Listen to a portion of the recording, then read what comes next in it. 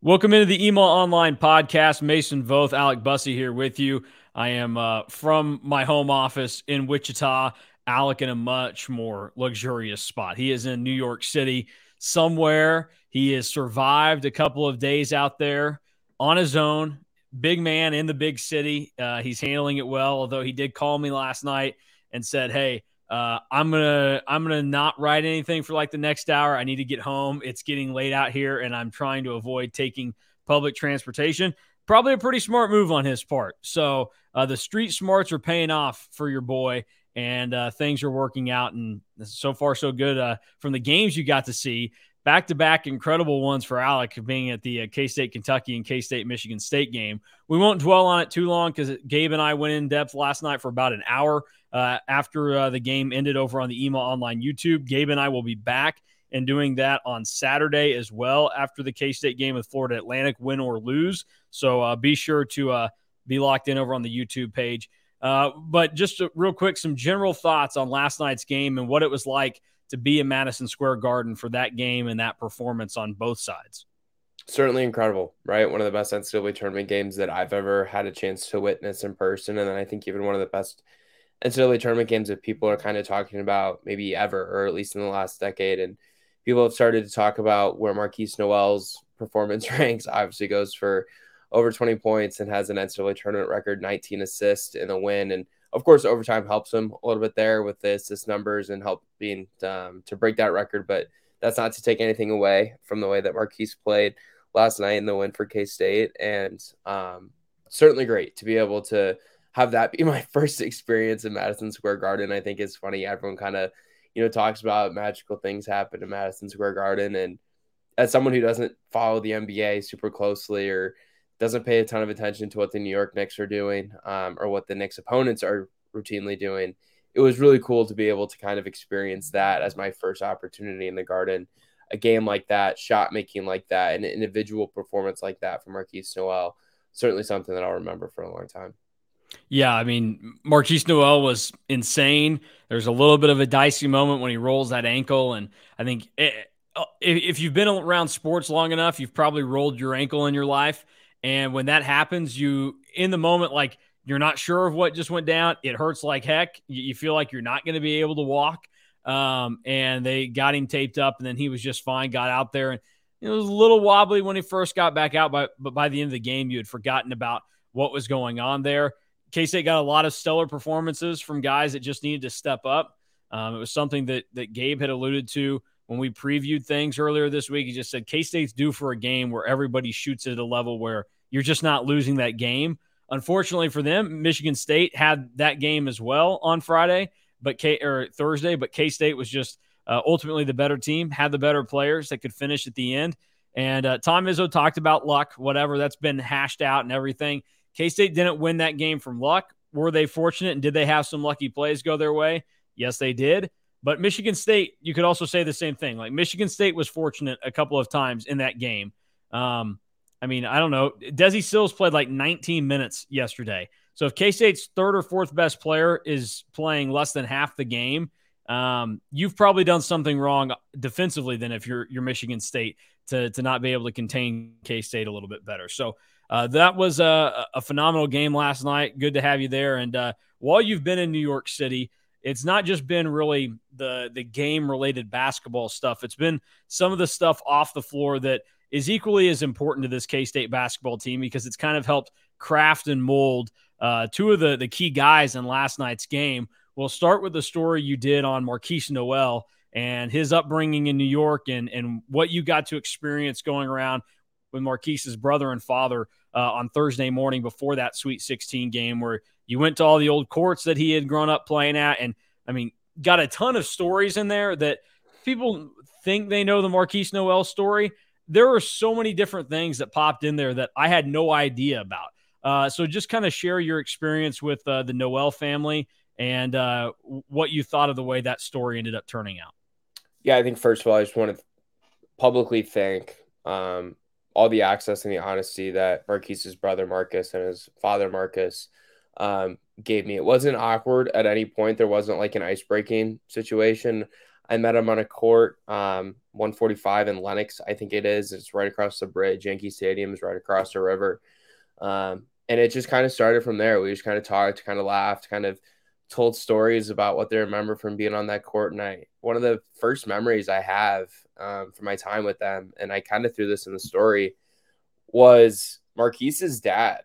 In the summer, Marquise missed 2 free throws in an AAU game, and it not cost his team the game, but it certainly didn't help his team win a game that they ended up losing. And it's 102 degrees that day. And Marquise, his brother, and his dad go to this specific court that I'm standing at, and it's 102 degrees in the summer. It's hotter than hell in New York. You know how it goes in New York. You get all of the air kind of trapped in there. You get all the cars, the technology, all that stuff. It just kind of makes it muggy and hot, and it's humid with the river and all that different stuff. And he says, like, he made Marquise make 100 free throws and develop a free throw routine. And Marquise is crying. Marquise is like, he didn't want to be there at that point. But I think that moment really just kind of really encapsulates everything that was Marquise Noel's upbringing, playing basketball. His dad and his brother were really hard on him. They challenged him, they pushed him, and they really, really motivated him, I think you could say. But he had an intrinsic motivation that I think was really unique, and I think we can kind of see that now today. And Marcus, his brother, told a story about how on his birthday, and he explained that birthdays are a huge thing to Marquise, and that wasn't something that made it into the story, but that birthdays are a really important thing to Marquise, and he really values his own birthday and really enjoys celebrating his own birthday, but even more so enjoys being able to celebrate other people's birthdays. And Marquise, on a recent birthday, spent an entire day in the gym on K-State's campus shooting 1,000 shots. And his brother was on FaceTime with him the whole time, because just to kind of like be there and have someone celebrate his birthday with air quotes around there. I think it just really kind of is an example of the relationship that his family has and the upbringing that he has. And it's not from a great neighborhood in the city. It's not from the safest place in New York. And to be able to have his family kind of take me to those places, to those courts, to those important places in Marquise's upbringing is something that I'll always remember. And it's a story that I am incredibly proud to be able to have written. And I try to not be arrogant or cocky about things, but this is the best story I've ever written. No, please do be arrogant and cocky about it, because this one is much. You deserve it for this one. This one was phenomenal. Yeah. So real quick, I'll throw it out there. If you haven't read it yet, go to EMA Online. It's up there right now. And if you're looking at it, you're like, hey, well, why can't I read the whole thing? Well, it's because you're not signed up for EMA Online. So if you go do that right now, you can go to EMA Online and get signed up for just $26 for your first year with promo code EMA Elite 8. So you go do that, boom, you're signed up for a year, you're locked in, and you can read every story. Another one that you can read, I mean, you did great work in the morning with the Marquise Noel story, and then you turn around and do something that on any other day would have been probably the best story you did in a month or whatever. But you wrote the story about Ish Massoud and him celebrating Ramadan and his Muslim faith, which I think is a really interesting thing, because obviously people that have been around and engaged with K-State basketball since Jerome Tang got hired are very much aware that, like, he is a very, very religious man, and he's not shy, and he helps that guide his life. And some people, specifically one person on Twitter, like a couple of weeks ago, I don't know even how we saw it, but was trying to, make this case about how, that's probably turning off recruits or all this other stuff. And I think the conversation was just kind of like, I don't know that like that's going to matter to Jerome Tang and them. Like, they're going to get the guys in here that they want from a basketball standpoint and from like a personality and human standpoint. But I don't think that's going to turn off a lot of guys, because it seems like they're pretty accepting of everybody. And you would also be kind of looking past the fact that, like, there are 2 Muslims playing on this team for K-State, Ish Massoud and Bebe Igiola. Well, yesterday, first day of Ramadan, and you talked to Ish Massoud about all that last night, and it was another just fascinating story. And I think not only was it good to prop up Ish and show like another side to this team, and one of the interesting wrinkles that they have with, they're not all just like devout, like, Baptists like Jerome Tang, like they have their own religious beliefs, but they all work together in a great way. And then I think it also showed like how Jerome Tang, he doesn't care what you believe in, just fully believe in it and let it help guide your life in a good direction. And that's clearly what it was. Yeah, and I think it was kind of fitting. Obviously Marquise has one of the best games in NCAA tournament history, and me being the oddball that I am, I'm like, I don't want to write about that. Like, I want to write about the different Well, story. and considering you just spent like your entire Yeah. first half of your day focusing on Marquise. So I decided I wanted to write about Ish, and the reason it kind of clicked for me actually was because at the post game podium, um, he answers his first question and he kind of sidetracks a little bit, and he talks about why the day was important with it being the first day of Ramadan and the celebrating of his Muslim culture and all those different things. And for a lot of people, I don't feel like people necessarily understand what Ramadan is. And my best friend from home is actually a Muslim, so I've kind of had the privilege of kind of learning some of those values and learning why it's important and learning what they value in this month. And it kind of gave me an opportunity to kind of share some of those things as well. But I noticed as I was in the locker room that Ish writes words on his shoes, and a lot of players do this. This isn't something that's unique or something that is rare of Ish to do. And he wrote a few different phrases, the word that he wanted the season to be defined by, that the coaching staff had everyone do. He wrote an acronym of when, what's important now. But then on his right shoe, up by the outside of his foot on the toe, he wrote an Arabic word, inshallah, which essentially kind of means for whatever God has planned and God willing. So essentially, if it's meant to be, it'll be, in a way. And I thought it was really cool that Ish played his best game in a K-State uniform, scoring 15 points, going 5 of 8 from the field. I think goes 4 of 7 from 3, and essentially hits the game-winning shot, that baseline jumper out of the out-of-bounds play. That Ish kind of does this on a day that's really important to him and his faith and his family. And I learned throughout the reporting of this that him and Bebe were, I don't want to say dismissed from the team, but they were led away from the team hotel, I assume, to go to a mosque in New York and begin their prayer. And prayer is very important in the Muslim community. Always, they pray at least 3 times a day, I believe. But in Ramadan, it's a couple more times. And they prayed for like 2.5 hours on the first night of Ramadan, so Wednesday night heading into Thursday. I think Bebe said from like 8 to 10:30 or something like that. And Bebe fasted. He didn't have any food or drinks. It includes water from sun up to sundown. On the day of the game against Michigan State, he was in the locker room afterwards, nibbling on a green apple, had a power milkshake, protein shake between his legs. Ish is not fasting right now. He is going to make up his dates, he hopes, later in the year. And to be able to fast at this time of the year as a college basketball player is, I mean, remarkable. So even if Bebe only played a minute, right? Like, to be able to do that and go through warm-ups and not be able to have a drink of water. And if you ever watch college basketball warm-ups, like, you notice, like, those guys get going. Like, they've got some, like, they're moving a good bit. Like, they break a sweat. And now as the calendar has started to kind of shift towards the sun going down later, Bebe couldn't drink a water until, I don't know, 7:30, 8 o'clock. I don't know exactly what time the sun went down.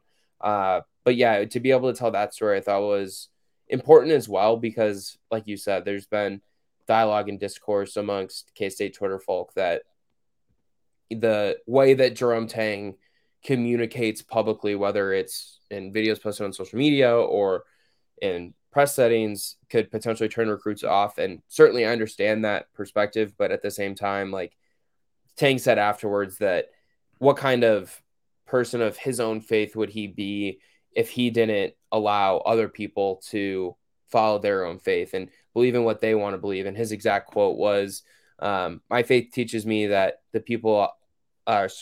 my faith teaches me that the people will know that I truly believe what I believe if I love everybody. And I think that perfectly encapsulates who Jerome Tang is and his welcomingness to Ish Massoud and Bebe, who are certainly in a diverse minority group in the United States that is celebrating a very important thing at this time of the year.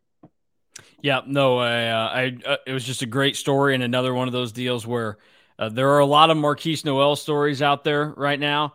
Obviously, we think that yours is the best one that's out there right now, and I would encourage people to go read it because, I mean, a lot of people can talk to Marcus.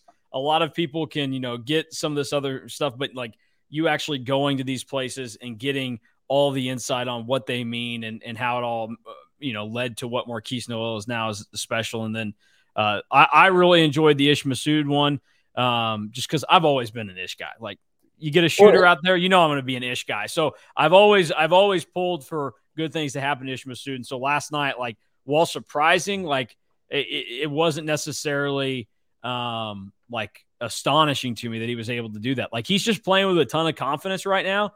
And I think him last night going out of his way and like, starting the conversation and making it to where like people were aware of what was going on for him. Like, I think he's gotten to a point now where not only is he confident in his game, we see that the shots he took last night and knocking them down, but he sees his coaches and his teammates, they're confident in their faith and they like to put that out there. And I think that was him and he said it in the story, like, he just wants to try and be an inspiration to other Muslim athletes. And like, that was last night. I think we saw the confidence in him as a person. Like, you know what, like, this is the right time for me to do this. And like, cause that's not an easy thing. Like, when you're a minority and then also like a religious minority or a minority of any group, like that can be a really tough thing to do. And especially with a lot of the stereotypes that surround the Muslim community in the United States. And they're really unfortunate, and it's unfair that those stereotypes have been placed. Yeah, I thought like that's just number one, credit goes to Ish Masood for how he handled that last night. And I think very good for him to get that out there. And number two, like, that's another one of these things. I mean, Jerome Tang gets showered with plenty of praise, but this is another one of those things where, like, Jerome Tang is not only coaching a basketball team that feels confident, but like he's doing the right thing as a dude that just relates with his team that gets them to the point where they feel like they're confident and stuff outside of basketball and to share that and be open. So very much an impressive thing last night that went down there. Well, and I'll take people behind the curtain of how our job works, right? Like, no one wants to read the same story over and over and over again. And I felt like, we've told the Ish story of making clutch shots in big games a couple times this year, particularly the game against Baylor. It's a big shot at the end of the Kentucky game that essentially kind of put a dagger into Kentucky's hearts. And I don't want to tell that story again. Our readers had read it. Other people had read it. People are aware of that story. So you kind of got to spin it in a different way. And I felt like I was able to accomplish that. And it helps when you've got a great staff like we have, where Gabe's picking up the slack on an all-time performance in the NCAA tournament, where he writes a great story on Marquise. You're doing some good opinionated analysis stuff with Fast Break. Gabe helps me out with player grades last night. And I think the way that we've kind of started to work together here has really kind of started to produce some great content. And that's why it is such a great time to subscribe to the website, especially when you can get your first year for just $26, like you said. Yep. Get signed up for it, because also what will be coming later today will be the preview and picks for the Elite Eight game between K-State and Florida Atlantic. I got 5 field favorites still on the way, and then all the reaction from tomorrow night's game. So a lot coming your way, a lot to get caught up with. Let's dive in quickly into Florida Atlantic. They're a very interesting team to break down. Number one, because, I mean, they're a Conference USA team, so there's already less exposure to them than anybody else K-State has really faced this year. And they're different than Montana State, because Montana State is one of those mid-majors that you go, okay, conference champ from a one-bid league. They have one guy that is the real deal in Raekwon Battle, and that's really what you got to focus in on. Like, whatever, you're fine. Florida Atlantic, much different. They lead the NCAA in wins this year. They are spread out. They got 3 guys that average in double figures. They have 7 different guys on their roster that are going to attempt 2 or more threes a game. They do pretty much everything well. There's not really anything that you look at them and say they do poorly, but on the flip side, they don't do anything that's just outrageously good. So they're fascinating to try and figure out and see what they do. The number one thing, though, I think to note, because Michigan State was very successful with it on Thursday night, Florida Atlantic will shoot it from 3. They're in the top 10 in the country in terms of 3-point shots, making up their total attempts from the field, and they're shooting 37% from 3. And so that's the thing that most concerns me about them. They're very guard heavy. They're only going to play 2 players taller than 6'8" in the game, a 7'1" guy and a 6'8" guy. And then one positive is the fact that they don't turn teams over that they face. They're middle of the pack, 180 out of 363 college basketball teams. And in the NCAA tournament, they've only forced 25 turnovers, 11 of which came in their game against Fairleigh Dickinson. So that's kind of the general synopsis of Florida Atlantic. You were there last night, but there was so much going on. So I don't imagine or expect you to have gotten to see much of the Tennessee Florida Atlantic game. So just kind of in the general knowledge you've picked up on over the last couple of hours, what do you make of Florida Atlantic being the matchup for K-State tomorrow night? Yeah, I certainly don't know much yet. I hope to be able to talk to some people about Florida Atlantic later this evening. But yeah, I mean, like you said, just kind of looking at their KenPom and their Bartorvik numbers, they're not a team that's overly elite at anything by any stretch of the imagination, except their defensive effective field goal percentage is really good. Ranked top 15, I think, in the country by both KenPom and Torvik.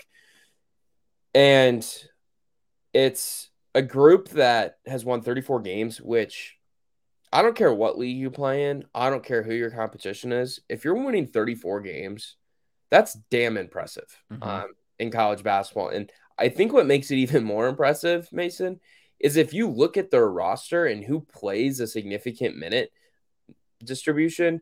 Jonell Davis, sophomore. Elijah Martin, sophomore.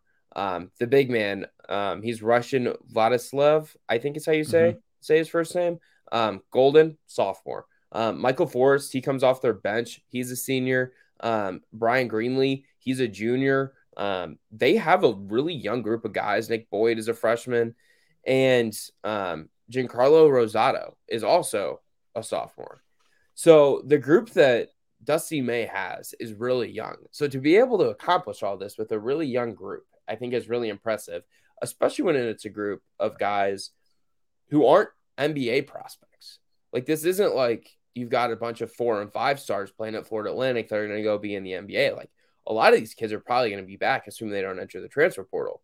And I think that says a lot about the coaching job that Dusty May has been able to accomplish there at Florida Atlantic. And when you look at like their KenPom numbers, they're all pretty good. Like, there's a lot of green across their entire KenPom page and across their Torvik page. And that says a lot about the way that the team plays. It says a lot about the effectiveness and the style of play that they have. They're not a team that's going to run a ton. They're 158th in tempo. Their average offensive possession length is 92nd in the country at about 17 seconds a game, or 17 seconds of possession. You put all these things together, and I think it's going to be another really, really good game. And I know Kansas State fans or K-State fans are probably looking at this like deja vu maybe a little bit, where the last 2 times they've made it to Elite Eight, they've played against mid-major opponents in Butler and Loyola Chicago, and they've lost.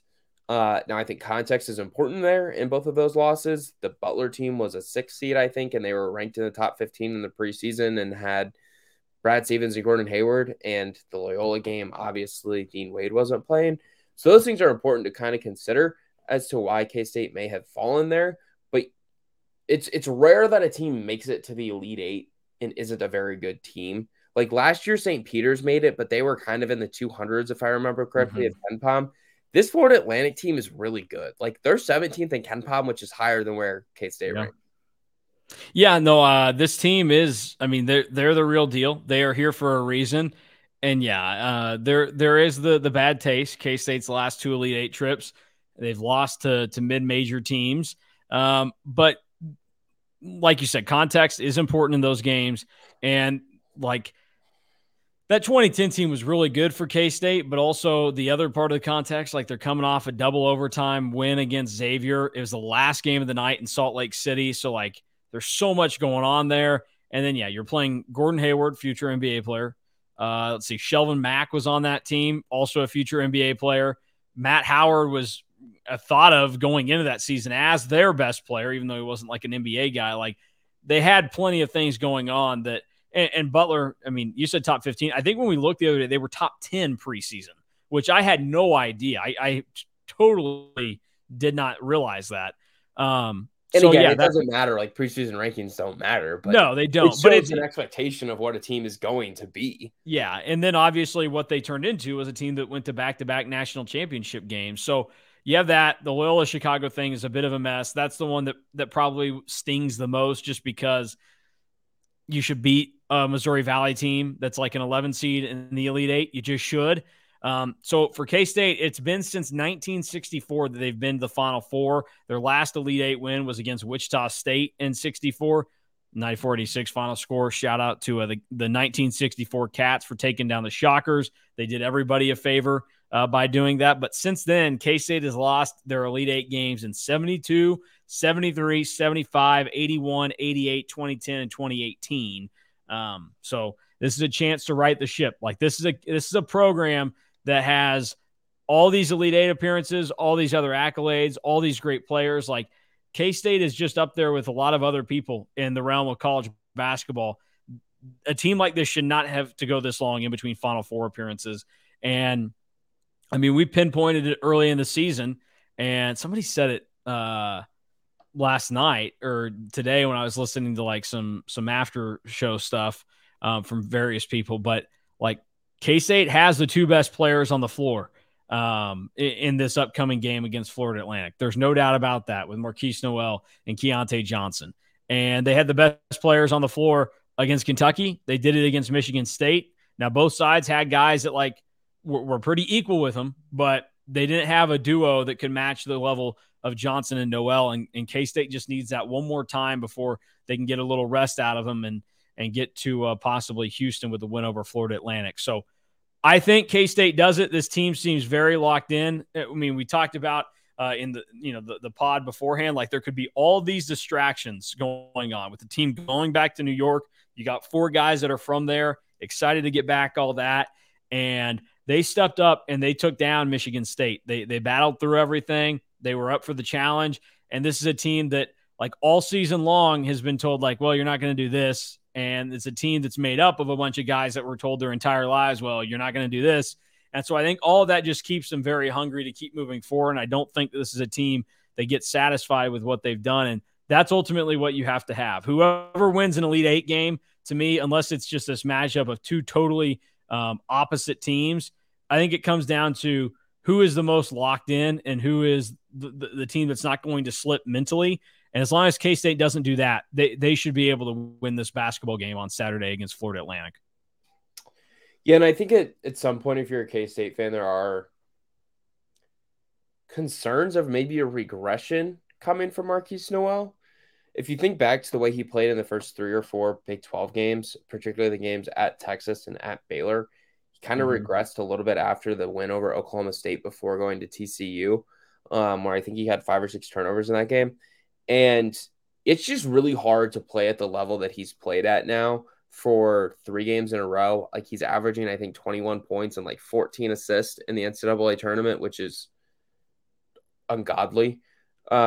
So I'm interested to see if his level of play continues to maintain at this high level, because I certainly think it's going to be hard for Kansas State to bank on getting 15 points from Mitch Massoud, to be able to bank on getting 12 points or whatever it was that Cam Carter gave them against Michigan State. I will say, like, Naquan Tomlin's gone 3 straight games with double figures, and he's done a really good job of avoiding foul trouble in the NCAA tournament. And I think that that's been a big key for K-State having a little bit more success here. And then obviously Keontae Johnson had a pretty good game against Michigan State as well. So it'll be interesting to me, I think, to see if guys are able to kind of stack quality performances here against Florida Atlantic, because they've been playing at a high level, and it's really hard to play at an elite level like that for so many games in a row. But it's impossible to pick against K-State when Marquise Noel is playing the way that he's playing, because I think I said in our group chat last night, like, is he the best player left in the NCAA tournament? And you can make a legitimate case. Is he the most talented? Absolutely not. No. Like that's Brandon Miller at Alabama. Whatever you think of him as a person on and off the court, that's whatever. It's besides the point. He's an incredible basketball talent. He's potentially going to be the number 2 pick in the draft. But he might be the best college player left. And now that's a lie too, because Drew Timmy's still playing. But you get the point. Like he's up there. He's up in the discussion with the way he's played this year, 3rd-team All-American, what he's doing in the NCAA tournament. Like he's going to be in the discussion for most outstanding player of the entire tournament if K-State makes it to the Final Four. And Yep. Who would have thought that would happen entering the season? Yep. No, it's going to be fun to follow along and see what ends up happening. I think that it's helped K-State that they had to play Kentucky and get ready for Oscar Tshiebwe. I think it helped a guy like David Gasson elevate the level of He played really mentality that well he last night has. too. Like he's playing tougher and stronger, and just everything he has done has been really good for the last 2 games for K-State. And I don't expect him to score in double figures every game, but the fact that he was able to catch the ball, put it in the hole when he needed to last night, and was good defensively and all this, I think is good. I think Naquan Tomlin, I think he's getting to the point now where like it's all starting to fall into place. He's played a full season now of college basketball, organized basketball. Like I know that he played junior college basketball. I would not call junior college basketball organized basketball. That is run down the floor, get a shot off from 3 in the first 10 seconds, or dunk it. So I think he's gotten smarter. He rebounded the ball well last night. Him having 7 boards is a big deal for K-State. So I think all that's real, and you get a couple of shots to fall from Massoud and Carter, you're definitely golden. I'm not banking on that happening every game. The other thing is K-State's going to have Desi Sills on the floor for the majority of the game, hopefully this time. He won't be in foul trouble. And K-State, I think that there is a realm where they are going to be able to penetrate and get scores against Florida Atlantic.